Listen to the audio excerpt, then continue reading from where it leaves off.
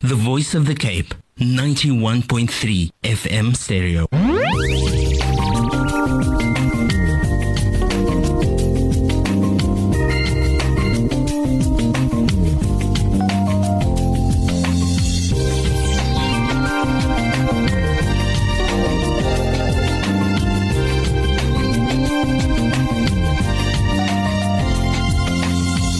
The 10 AM Express.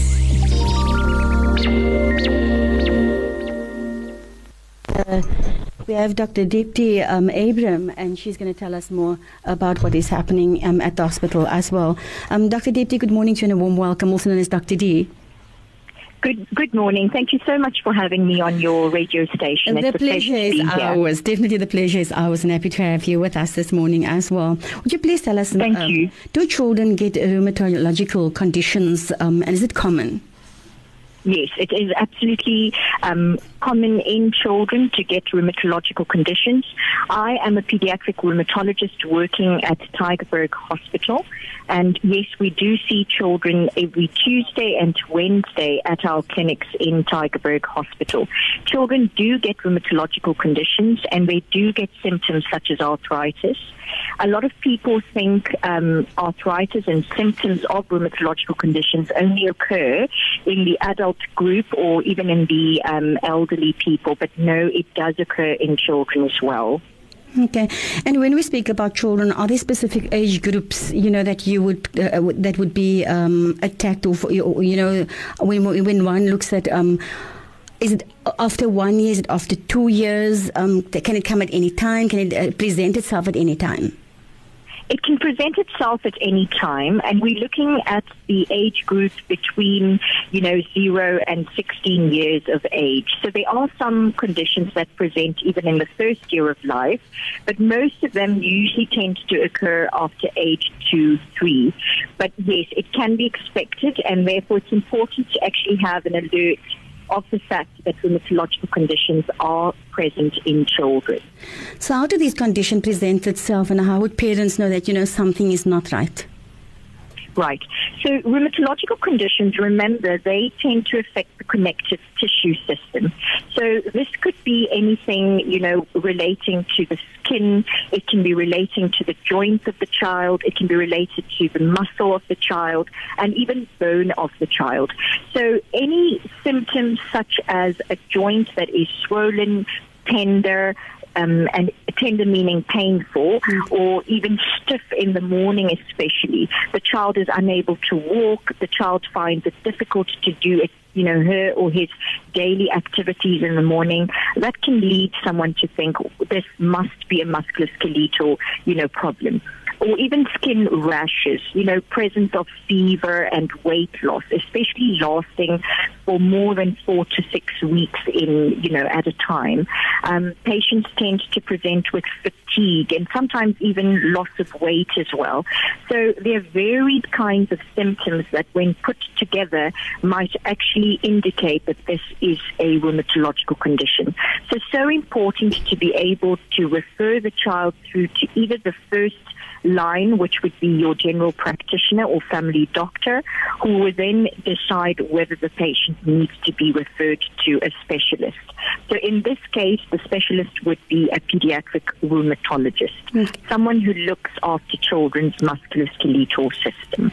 Just a question. So, when your 5 or 6 year old starts complaining about joints, joint pains, you need to look for inflammation, because obviously you find that there might be growing pains as well. And is this common in children? Absolutely. Growing pains are common in children. So I'm very happy that you mentioned that. It is important to understand that musculoskeletal symptoms can present as a spectrum.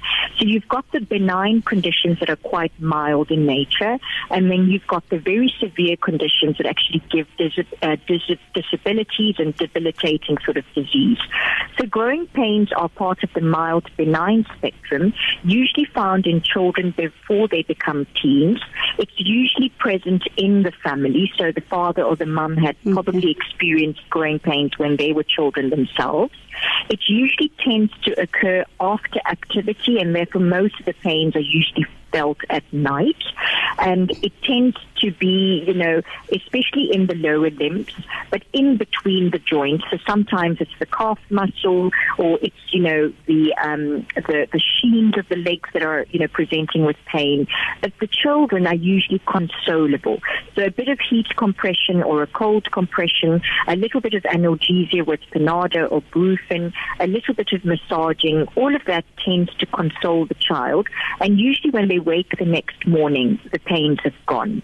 So symptoms such as a joint that is swollen, red, warm, or is stiff, especially in the morning, would then be a red flag, because that is not what joint pains are like when they're related to growing pains. Okay, you've mentioned mom and dad. So are we saying that, it runs in the genetics? If your mom and dad suffered with, any rheumatoid arthritis, rather, that, as a child you can also develop rheumatoid arthritis?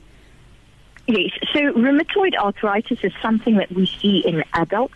There is a version that comes out in children called polyarticular juvenile idiopathic arthritis, especially if one of the antibodies, RF or anti-CCP, is positive. Mm-hmm. So that's what we would term early rheumatoid arthritis in the child.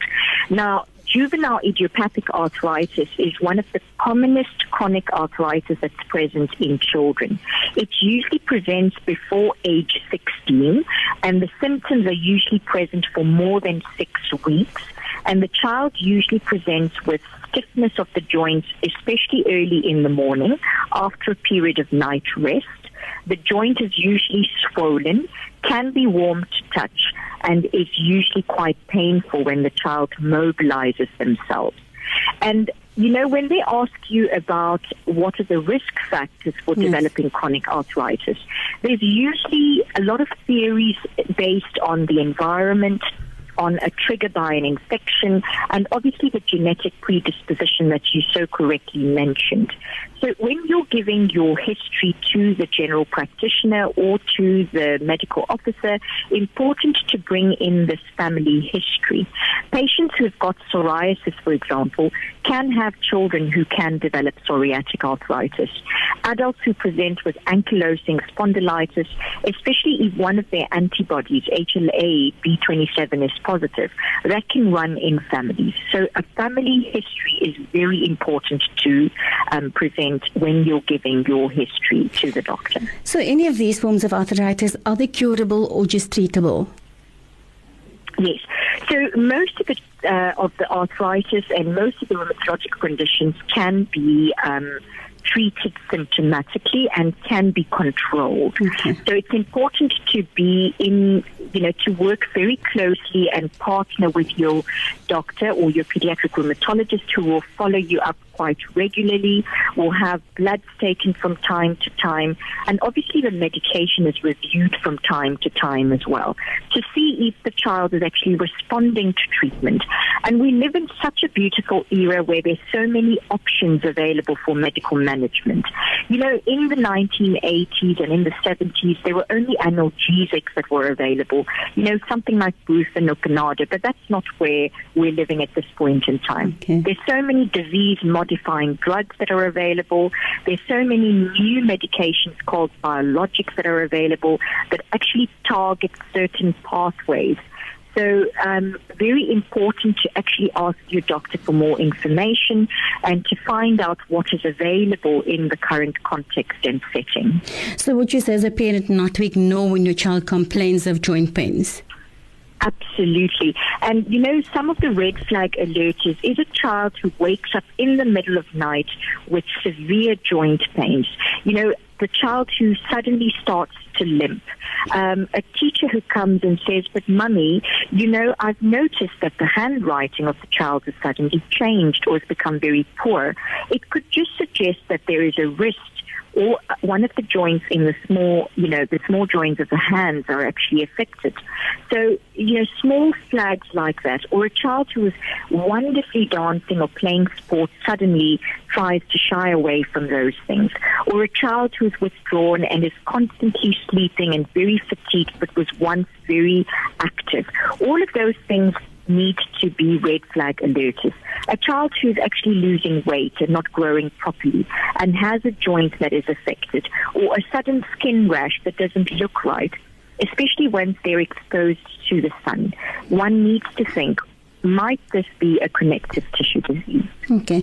Dr. Dipti, just wondering now, can one control your diet as well? And if you present with any of the, symptoms that you've mentioned, is it important to still keep on being mobile and not to sit and, just ponder over your condition? Yes, you see, healthy lifestyle adoptions are very important.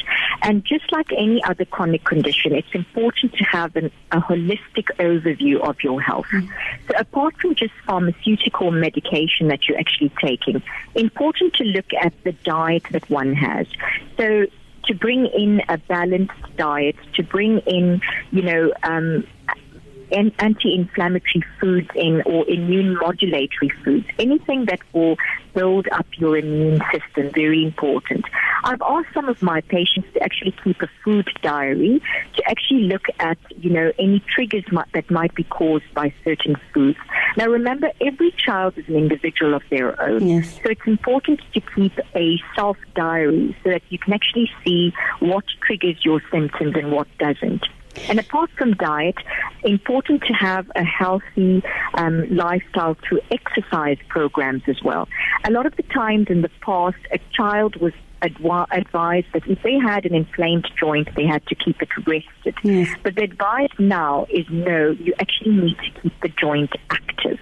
And therefore, important to have good exercise regimens on board as part of their daily living. So does that mean physiotherapists are also involved here to give the children certain exercises to do as well? Yes, and you see, we work very closely with our allied health sciences partners, who are the occupational therapists and the physiotherapists. And they are so fantastic in giving the children routine exercises they actually need to perform. And they actually let them know which muscle groups they need to start exercising. And remember, when they're on chronic medication, and from the disease perspective itself, it's so important to maintain good bone strength and good muscle strength, and to make sure that the core muscles are actually worked out. So very important to maintain relations with the occupational therapist and with the physiotherapist, who gives fantastic advice. Dr. Dipti, apart from speaking to us this morning, are there any events happening to bring about more awareness within community, and especially, with your patients as well? Yes, absolutely. I'm so glad you've said that. We are actually conducting a very important event next week on Wednesday at the Tygerberg Hospital. It is going to be run on the 3rd floor. It is the C3A Pediatric OPD, and we're going to have a seminar room in which lots of people are going to be coming in to talk about rheumatic conditions in children. It is called World Young Rheumatic Diseases Day. The acronym is WORD, WORD. It is an event that we are going to be conducting to create awareness of the fact that there is rheumatic conditions present in children. And what we're trying to strive and drive for is early diagnosis, and awareness to make early diagnosis possible. Early diagnosis means early interventions can be put into place, and therefore the progression of disease is halted or slowed, and therefore children don't then present with severe debilitating disabilities. This is what we're trying to prevent. And we're also trying to alert practitioners, including teachers, to actually look for red flag alerters. So we've asked the general public to come in. We're going to have people from the Department of Occupational Therapy, from the Department of Physio. We're going to be having experts coming and talking on conditions such as lupus, for example, which is a connective tissue disease that is found in children. We're going to be having social services there. We're going to have, educators. The CEO of the hospital is going to be there. They're going to meet nursing staff from the pediatric rheumatology department. They're going to meet me, an example of a pediatric rheumatologist.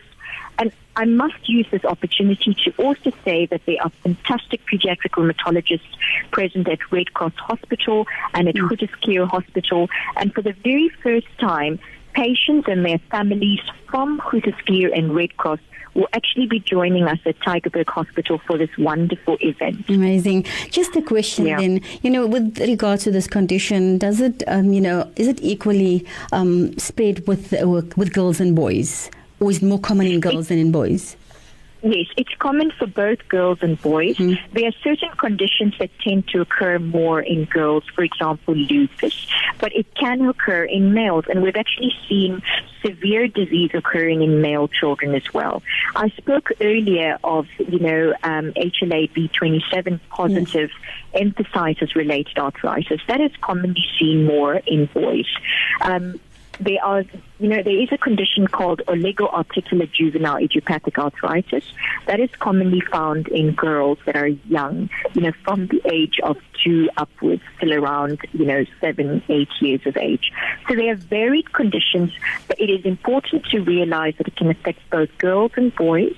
There are certain predispositions for one sex more than the other, but very important for the general physician to actually confirm what it is and who it is that is being affected. Dr. D, you've mentioned, everybody that will be present at the event happening next Wednesday at Tygerberg Hospital. Is it open to the broader community as well, or only to your patients?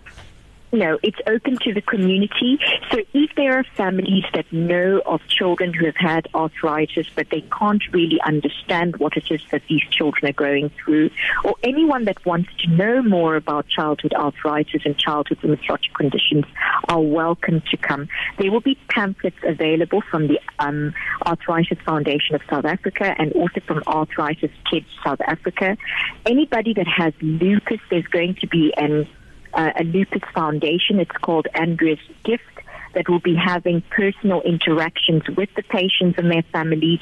And more importantly, I've got kids who are going to be presenting posters. I've got medical students who are going to be presenting posters, and children who will be talking about their stories from their hearts, about how they've been living like warriors with their rheumatological condition. Dr. D, any website that our listeners can visit to get some more information as well? Yes. So, we're hoping that media press releases, there's going to be a press release through the weekend August, that will be releasing certain details regarding the function. And there's been a few radio shows that have been talking about it, but I can say it once more again. It's Word Day. It's going to be happening on the 18th of March, which is Wednesday, from 9 a.m. till 3 p.m. at Tygerberg Hospital at the pediatric OPD on the 3rd floor. It's called Ward C3A, and the general public is welcome, and the communities that want to know more about rheumatological conditions in children are welcome to come and visit us. And it's an open day, so it's from 9 a.m. till 3 p.m. in the afternoon. Dr. Deeply, thanks so much for chatting to us this morning and for bringing more awareness on Radio Voice of the Cape as well. All the success until Wednesday and beyond. Thank you so much. Fantastic. Thank you so much for having me on your station. You're welcome. Thank you. Bye. All right. The Voice of the Cape, 91.3 FM stereo.